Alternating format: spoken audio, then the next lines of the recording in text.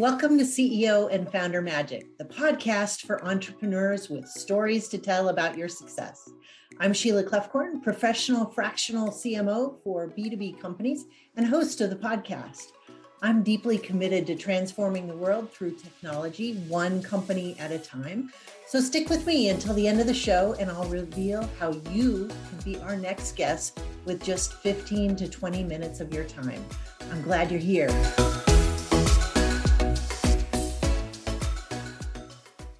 Hi, I'm Sheila Clefcorn, and I am back with the CEO and Founder Magic podcast.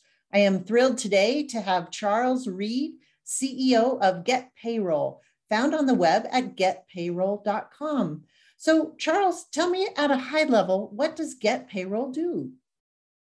Provide payroll and payroll-related services to small and medium-sized businesses around the country. And when you say small and medium size, what's the usual size of your businesses that you work with? Market basically to the 50 employee and under. We have some larger clients. Some we've acquired, some we've homegrown. So, we can handle basically any size of client. Normally, it's somewhere between 250 and 500. Clients take it in-house. Just because with that size of payroll, there's always things happening. You now have an HR department, and you have an accounting for a department, and a controller, and an HR manager. And at that point, it kind of makes sense to bring it in-house because you have the expertise. For smaller businesses, they get me. I'm a CPA and a U.S. tax court practitioner, among other things, and have been in the business for over 30 years. So they get an expert at no additional cost to their payroll. So for small businesses, it makes all the sense in the world. And tell me a little bit about how you got started with Get Payroll. Well, I've been in the corporate world after military service and after college for about 15 years and realized I was never going to get to the position I wanted to be. I did not have the political skills. I was unwilling to stab people in the back and toss them off the ladder. My last corporate job was JCPenney's, and you've seen where it's gone. So I talked to the wife, and we decided to start our own business. We started in 1991. So it's been 30 plus years, and we've been very pleased with. Now, Ruth has passed. She passed 7 years ago. Sorry to hear that. Thank you. We were married for 45 years. It was a good marriage. It wasn't perfect. Anybody who says they have a perfect marriage probably lies about other things. So, but it's great that you did it together and you've built it into quite an amazing company over the years. What have you learned? What could you share with other CEOs and founders who are starting the journey that you did more than 30 years ago? Well, there's a lot of things. First of all, as an entrepreneur, you wear all the hats. You have all the responsibilities. You want to start taking those off and putting them on other people as quickly as feasible, and concentrate on the things that you can do best. First rule of time management is only do what only you can do. I have a great staff, and I love them. They're going to inherit the business. When I'm gone, it's theirs. They build it. Nice. I didn't do it. I didn't do it myself. There's a lot of politics on that comment, but my staff is what's allowed me to grow and prosper and have a nice living and take care of my wife and my family and so on. My daughter's not interested in the business, so it's going to the employees. They asked me when I'm 72. They asked me when I'm going to retire. I said, well, one of these days you're going to come in and find me dead at my desk. I've retired. Well, you mentioned that really insightful comment, though, about only do the things that you should do. What are the things that you believe a CEO should do that is uniquely qualified just for the CEO? Okay. My biggest job. Now I have some technical expertise that I still exercise. because I am the CPA and I have the U.S. Tax Court practitioner. I'm the only one that currently can file U.S. Tax Court petitions. So though I've got my operations manager is getting qualified. But my major job as CEO is to make my employees' life easy and efficient, to solve problems for them. That's my major job. I can't do all the payrolls. Without them, the company would collapse. So when they have problems, my job is to solve those problems. My job is to get them the right equipment, the right software, with their expertise, of course. So that's what a CEO does. I don't do the work. They don't let me do payrolls anymore. I mean, we've changed software, and I would probably screw it up. So, my clients, certain things I deal with, but the rest of it, I've got staff to deal with because they know what they're doing. They're experts at it. We spend a lot of money on training. We spend a lot of money on software and hardware and facilities. And my job is to make their life literally easier and more efficient. And if I can do that, they can get more work done, which brings in more revenue, which makes me happy, which makes them happy. It's a virtuous circle. It just keeps building on itself. That's great. Well, over that time, what are a couple of the biggest lessons learned that you could share with other CEOs? Got to know yourself. I thought I could market. So I kept the marketing hat for a number of years. Well, here about 6 years ago, I finally got so busy that and Ruth was gone. And so I looked at things and I said, okay, I need a marketing person. So I hired a marketing manager. And within a couple of weeks, she proved to me that I couldn't market my way out of a paper bag. And the company would be a lot bigger and a lot more profitable had I realized my failings 20 years earlier. So you've got to know yourself and know your strengths and weaknesses and shore up those weaknesses with people who have strengths. Your job as CEO is not to be the smartest person in the room. It's to hire the smartest person in the room. So absolutely, that's if you'll do that as a CEO, you'll be successful. You cannot let your ego get in the way. I worked for businesses and I've seen businesses destroyed by the owners letting their ego run unchecked. And I've threatened to write a book, and I've kind of outlined it, and it would be titled Park Your Ego at the Door, because that is the most destructive thing in a business, is a CEO with an unchecked ego. When you think you're better than everybody else and you treat your staff like they're not only subordinate to you, but less competent and less capable and less intelligent, you're not going to keep good people. You're not going to motivate the people you have, and you're just courting disaster.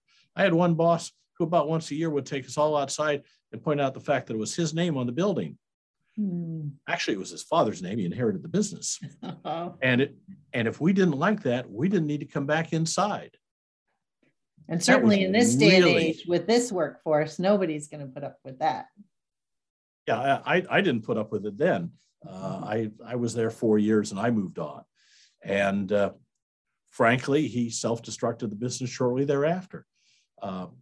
He had upset the sales staff so bad, but they cut a bonus program we'd implemented, which did wonders for the business. He said they're making too much money, so he killed the bonus program. 3 months later, the sales manager and the better half of the sales staff went in mass to a direct competitor. Yeah. And 3 months later, he was bankrupt. Yeah. Boom. All because of his ego. Yeah. Well, how about Get Payroll? What suggestions would you have for CEOs about how they should be thinking about their payroll? Well, we believe in outsourcing payroll, obviously. We're experts, we're compliance experts. And there's some reasons for that. In fiscal 19, which was the last year before COVID, the IRS issued $13 billion in employment tax penalties. The average 40% of small businesses got hit with a penalty. So if you haven't been penalized in the last couple of years, you're due. And if you don't know how to deal with the Internal Revenue Service on these things, you're lost. The analogy I like to use is when I grew up, Pele was the world's best soccer player, wonderful athlete, still alive. But if you put him in a New York Yankees uniform at second base, he'd be totally and completely lost.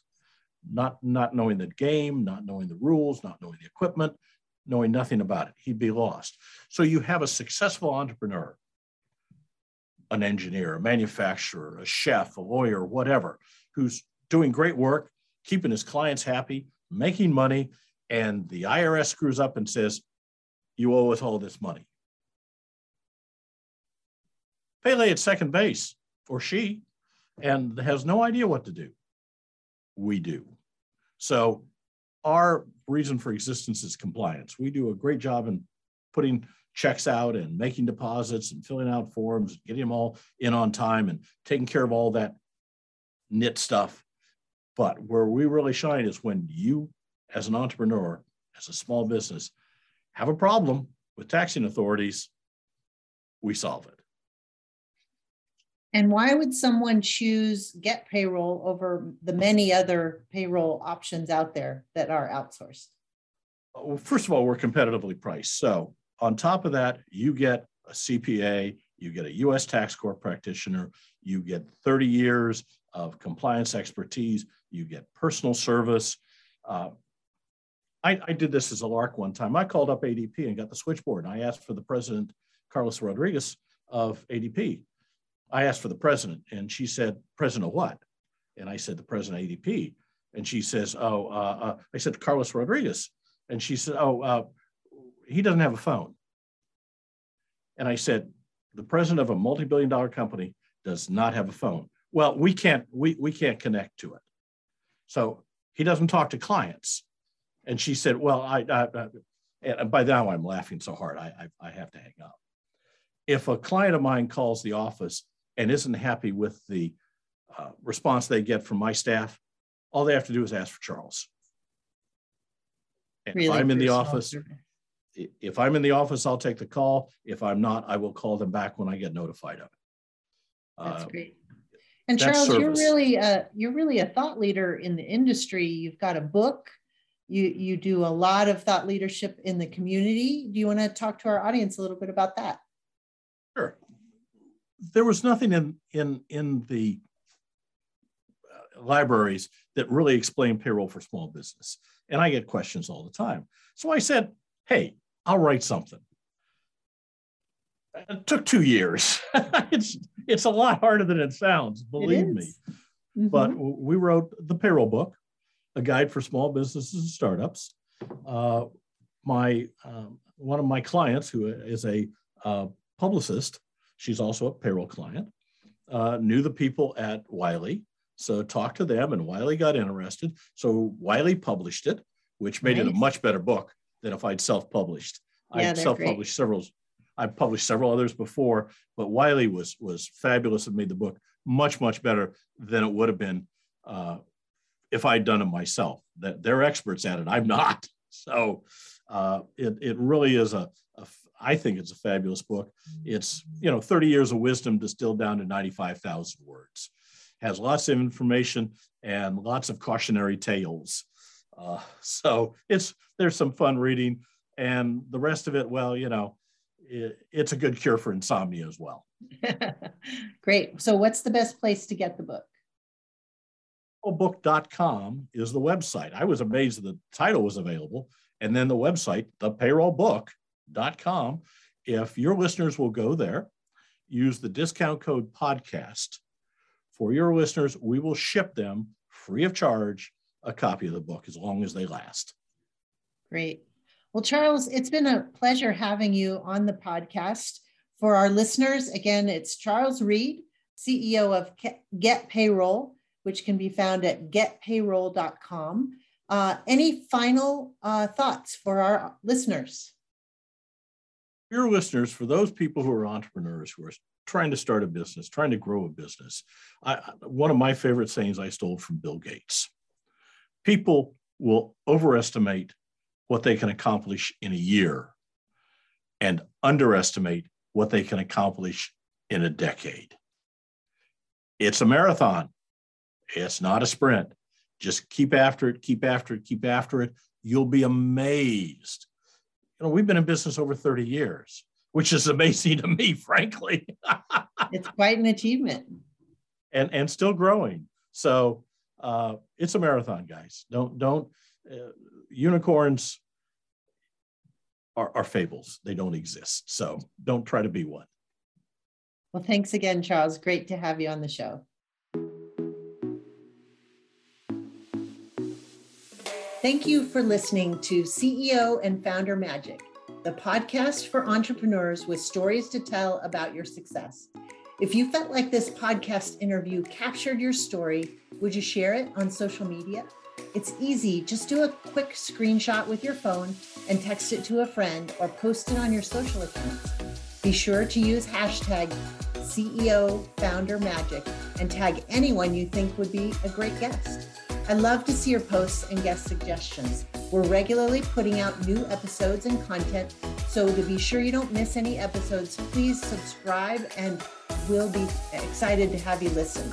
Your thumbs up, ratings, and reviews go a long way to promote the show and mean a lot to me and my team. And if you know of other business-to-business company CEOs who have compelling stories and who might like to be on this program as well, please visit keo.bz/book today. That's keo.bz/book